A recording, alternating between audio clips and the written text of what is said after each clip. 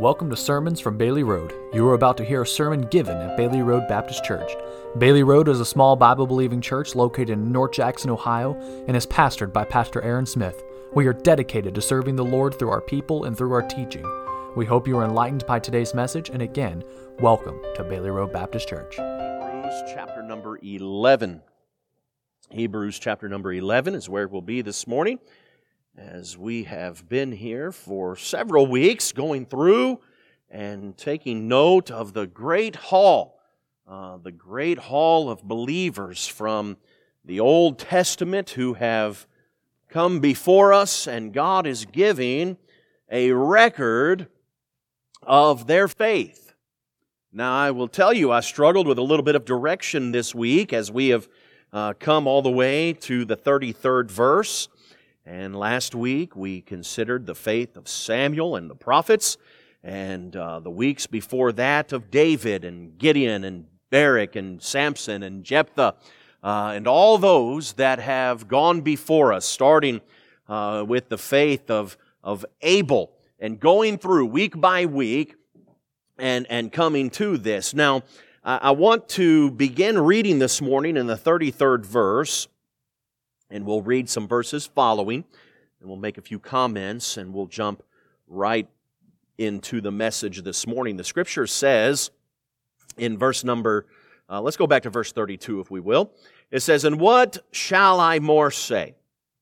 For the time would fail me to tell of Gideon, and of Barak, and Samson, and of Jephthah, of David also, and Samuel, and of the prophets."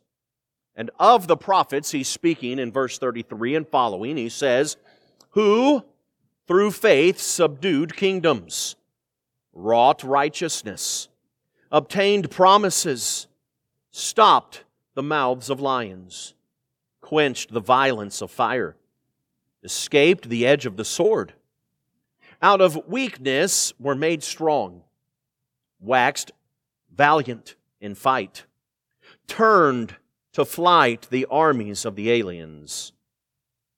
Women received their dead raised to life again, and others were tortured, not accepting deliverance, that they might obtain a better resurrection. And others had trial of cruel mockings and scourgings, yea, moreover of bonds and imprisonment. They were stoned, they were sawn asunder, were tempted, were slain with the sword, and they wandered about in sheepskins and goatskins, being destitute, afflicted, tormented, of whom the world was not worthy. They wandered in deserts and in mountains and in dens and caves of the earth. And these all, having obtained a good report through faith, received not the promise, God having provided some better thing for us, that they without us should not be made perfect." So in this direction of Hebrews chapter 11, as I looked over and considered, I wanted to break down from phrase to phrase and go through and explain in each moment, but I began to ponder on that a little bit and considered the intent of the writer of Hebrews, especially in chapter 11, as they did not go into great detail as to who or whom they were speaking of in these great events throughout Scripture. And so in order to try and honor as closely as possible the intent of the writer of Hebrews, I want to take and kind of combine these verses this morning and consider the summary of faith in action that is taking place here in these last few 7, 8, 9 verses here in Hebrews chapter 11. And in the coming weeks, we're going to look at this. Next week, we'll have our children's program, I'm going to bring a special message on faith concerning that and the faith of Christmas. And then in the last week of the year, we're going to close out this series from Hebrews chapter 11. But with that in mind this morning, we'll pick up looking here in Hebrews chapter 11 and verse number 33 as we consider a summary of faith in action. And this should summarize really this whole chapter of what it is about and what faith is about and how we can use it in our lives for today. So let's pray together and we'll jump right into this together. Let's pray. Heavenly Father, I thank you for your goodness. I thank you for your love. And Father, as we come together for this time and we consider your word this morning, Father, you have given us multiple examples here in this wonderful chapter of faith. Faith from those that never held a complete copy of your word. Those that never heard the name Jesus Christ. They never saw or heard your plan of redemption for mankind. And yet, Father, even still, they chose to follow you by faith. And so, Father, this morning, as we consider that, and we do consider the finished work of your Son, Jesus Christ, that we have decided to place our faith and hope and trust in, God, I can't help but think about how much more accountable that we will be in our faith to you because we have held and read and seen your completed word. We do understand your call of redemption for mankind. We have heard the wonderful name of your Son, Jesus Christ, that we speak often. And so, Father, I pray this morning as we bring a summary of faith, that you would help us to understand its action upon our lives and how we must, in action, respond to your prompting as we move through this life as Christians. Father, help us in this. Guide us, direct us, give us clarity of thought here this morning. I pray that you would remove any distractions of heart or mind, that we might focus our attention upon you and your word this day. Move within our midst, we pray in Jesus' name.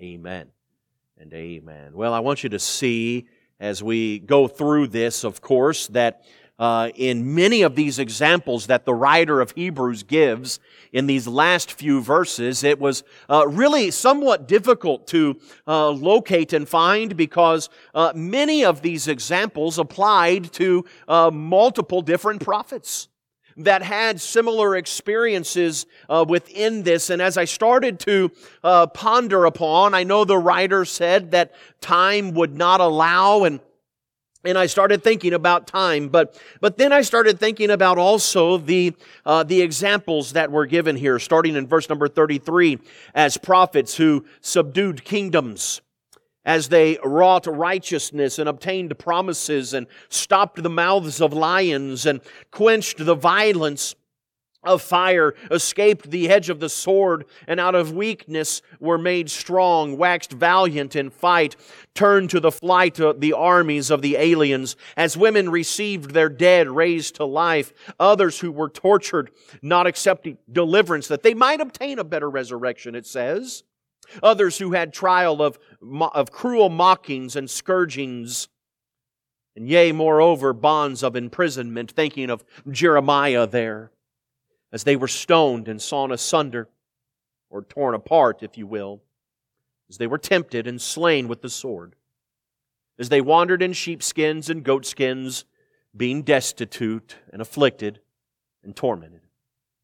And then, as the Scripture says, of whom the world was not worthy, they wandered in deserts and in mountains, in dens and caves of the earth. And these all, having obtained a good report through faith, they were well liked and well known, but they received not the promise. But notice this in verse 40. It says, God, having provided some better thing for us. that they without should not be made perfect. It was in this that I came to realize in verse number 40, as it says, God having provided some better thing for us. What was this all about? Again, we could give names and to these events that God says that these prophets went through by faith. We could go back through and go through the events, recount them, and recall them. But in that, and I hope you have realized this throughout this entire series, that the faith that these individuals had, whether it be Abel or Enoch or Noah or Abraham or Sarah or Joseph or Jacob or Moses, the story of faith always rests and hinges upon one thing, one individual, and that's God. This entire chapter would not be possible if there was not an object or a person in whom these individuals could place their hope, their faith, and their trust in. It was God who had provided some better thing for us. And this morning, as I give you this summary of the remainder of this chapter, I want you and I beg you, implore you to focus upon God this day. For it is not these individual actions or these individual people that made the difference without God, because it was God. And it is in God that you and I must also place our trust. And so I want you to see, first of all this morning, the actions of faith. The actions of faith, because within that we do see that each one had an action that had to be placed. And that is one thing that I want you to recognize this morning when it comes to your faith and my faith today, is that there will always be an action required. There will always be an action required when it comes to our faith. In each example of faith that is given here, we have to recognize first that God led. God led. Whether again it was through the subduing of a kingdom, or whether it was the stopping of the mouths of lions, God was the instrument that was needed in each and every one of these cases. God led, but then in that, I want you to also notice that these people followed. As we've gone through, throughout the entire book, or throughout the entire chapter rather, of Hebrews chapter 11, we have seen people acting upon what God has led them to do. Now in this, and in each case here, you can see that if we were faced with some of these same things, and even as we face faith today, we are sometimes paralyzed. We're paralyzed in our faith. Meaning, when it comes to faith, that we stop in our tracks, cannot move forward, or maybe more appropriately to say, we will not move forward. But yet faith always requires an action. Now in this, and in each and every case throughout this wonderful chapter, we have seen that the actions of faith often defied logic, didn't it? Usually when it comes to faith, faith is rarely logical. What I mean by that is faith rarely seems to make sense.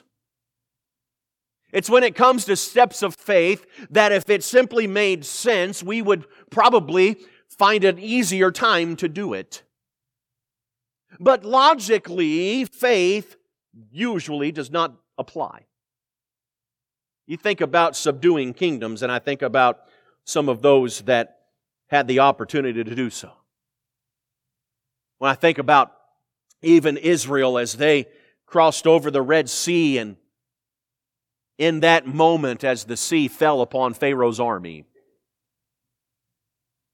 it wasn't Israel, it was God. As I consider as they crossed over the Jordan River and began to go into the land that God had promised, and God said, you're going to have to work for it. As they, by faith, stepped into the Jordan River, and then as that river parted and they crossed through on dry ground once again, they had to by faith. But then in that moment, they had to subdue some kingdoms. And if you would have taken odds upon which army would have won, well, not too many people would have put a bet on Israel. Matter of fact, they didn't really have much of an army or much of a defense outside of God. But they had faith. They had faith in a God who was capable. And time and time and time again, we see the armies of God defeating armies that were undefeatable. And it didn't make much logic to go through that. And while faith often defies the logical, we also see through many of these events that faith often denies the impossible. Faith denies the impossible. I think about the verse here that says that they obtained promises and stopped the mouths of lions in verse 33. I think about the king of Babylon who decided to throw Daniel into a den of hungry lions. Didn't feed him much, except when someone needed to be fed to them. They'd prepared these lions to simply eat and destroy whatever came into their den. They found Daniel to be in denial and in defeat. They said, you've got to go in. You've got to go in. And Daniel, by faith, said, God will deliver me. And we're talking about something impossible. I don't know about you, but I have no intentions of going into a den of lions, whether they've been fed or unfed. But Daniel gets tossed in. Nothing happens. Say impossible. No. Not impossible when it comes to faith. Not impossible, not just with faith, but not impossible when it comes to God. And faith often denies the impossible, but faith also often disregards the reasonable. The reasonable. Within this, as they subdued kingdoms, they quenched the violence of fire, escaped the edge of the sword. Out of weakness were made strong, it says. They waxed valiant in flight. Women received their dead raised to life. Others were tortured, not accepting deliverance, that they might obtain a better resurrection. Others had trial of cruel mockings and scourgings, yea, moreover, of bonds and imprisonment. I think of Jeremiah. Think of Jeremiah here as a faithful preacher and prophet of God, who God said from the womb, I've called you, Jeremiah. Preach. God put a message in Jeremiah's mouth. He preached it. And the people said,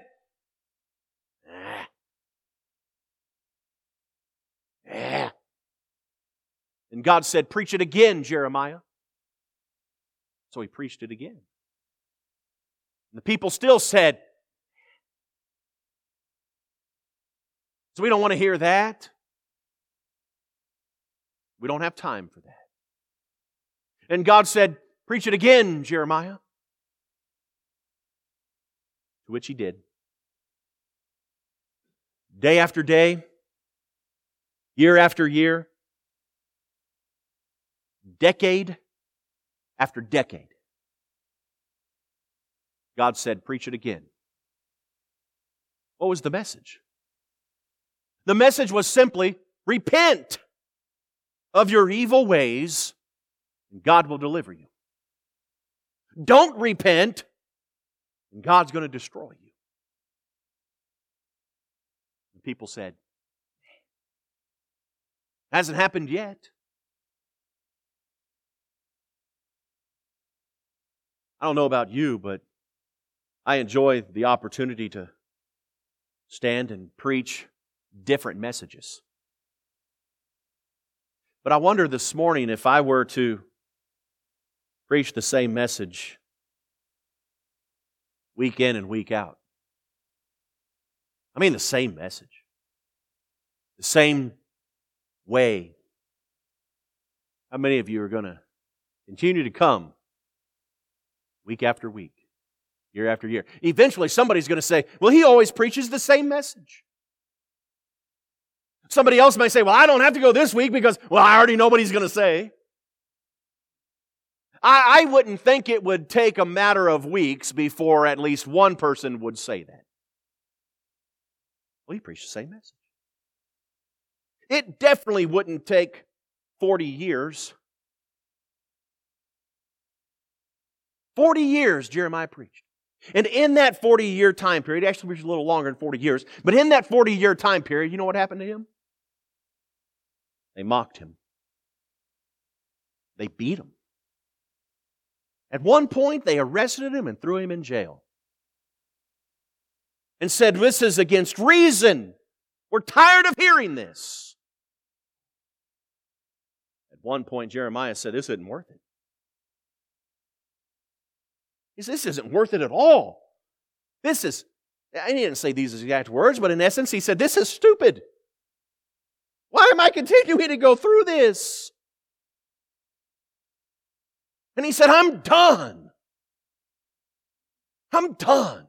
This is stupid. But then he said, then it was like a fire that stirred within me, that was shut up and burned within my bones, that I have to preach. Because God said, preach it again, Jeremiah. And he did. But yet it disregarded the reasonable. A reasonable person doesn't say, preach the same message for 40 years. But faith does. There is always an action of faith. But I want you to see, secondly, this morning, not just the actions of faith, but I want you to see the applications of faith. The applications of faith. I say that those that are willing to live a life by faith are considered by God to be very special people.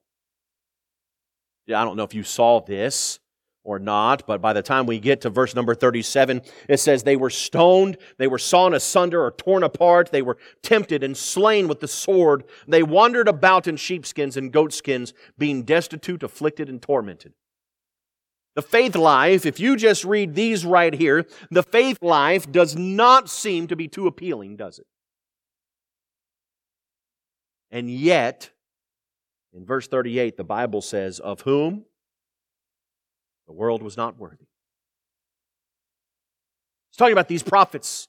He's talking about those that followed the action that God laid out by faith.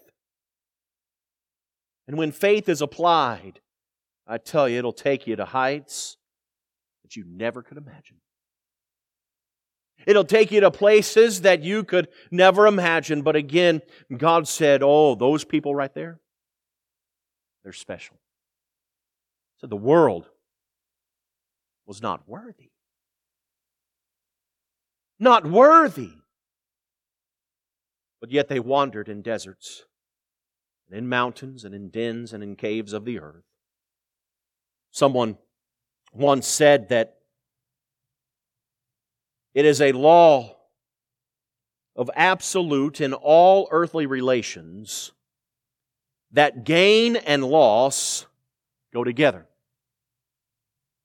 Gain and loss go together. Someone else once said, no pain, no gain. They went on to say that to reach a higher plane, one must leave behind the lower. Therefore, if faith puts us closer to God, it must also put us farther away from the world. Because gain always compensates for loss. Gain always compensates for loss. You see, we often consider, as we think about the action of faith, of what it's going to cost, what am I going to have to give up? But the application of faith says, whatever it is I have to give up, whatever I'm going to gain is going to be so much worth it. That is the application of faith. But let me give you number 3 this morning, as we consider what this chapter is all about. When we consider Hebrews chapter 11, we consider that really what is taking place here is God is giving us an appraisal of faith. An appraisal of faith. So we see the actions of faith, the applications of faith. But we see the appraisal of faith. In verse number 40, the Bible says, God, having provided some better thing for us. Listen, there is a better thing. And God has provided it. Within this, we see that faith is valuable. God having provided some better thing for us, that they without us should not be made perfect. Some better thing. What is that better thing? And I understand when we come to the Bible and we see the breakdown of it, of course we have individual verses within the paragraphs and the sentences and all of that. And then we find throughout there a chapter break. And in this chapter break, as it stops in verse number 40, the thought continues into chapter 12, where we find the Bible saying, wherefore? Wherefore? Now, when we see a word like wherefore, we have to see why it's there. And when we continue from chapter 11, as he says, God having provided some better thing for us, that they without should not be made perfect. Wherefore, seeing we also are compassed about with so great a cloud of witnesses, let us lay aside every weight and the sin which doth so easily beset us. And let us run with patience the race that is set before us, looking unto Jesus. Do you see that? He says, God hath provided some better thing for us, that they without us should not be made perfect. Wherefore? He says, notice you're being surrounded. There are those cheering you on. But he says, let us lay aside every weight and the sin which does so easily beset us. This race of the Christian life that we have before us, let us run with patience, looking unto Jesus. Looking unto Jesus. What is better in our appraisal of faith when we consider what God did through the Old Testament? We see that. He says, but God hath given to us something better, looking unto Jesus, the author and finisher of our faith, who, for the joy that was set before Him, endured the cross, despising the shame, and is set down at the right hand of the throne of God. For consider Him that endured such contradiction of sinners against Himself, lest ye be wearied and faint in your minds. Let me ask you something. Are you tired this morning? You say, the Christian life is difficult, preacher. It is. But I say to you, by faith, look to Jesus. The appraisal of faith this morning is the fact that faith is valuable, but God has provided something better for us, in that we have the opportunity to look to Jesus, who is the author of our faith. Our faith began where Jesus saved us. But He didn't just start something. He's going to finish something. And it was Jesus who told us that with faith, we could move mountains. Consider that this morning. As you consider the appraisal of faith being that there's some better thing, that faith is so valuable that with it we can move mountains.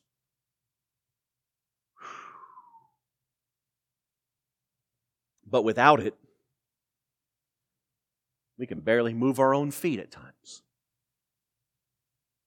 You see, remember, with faith, we can move mountains, but without it, we get stalled. We get stopped.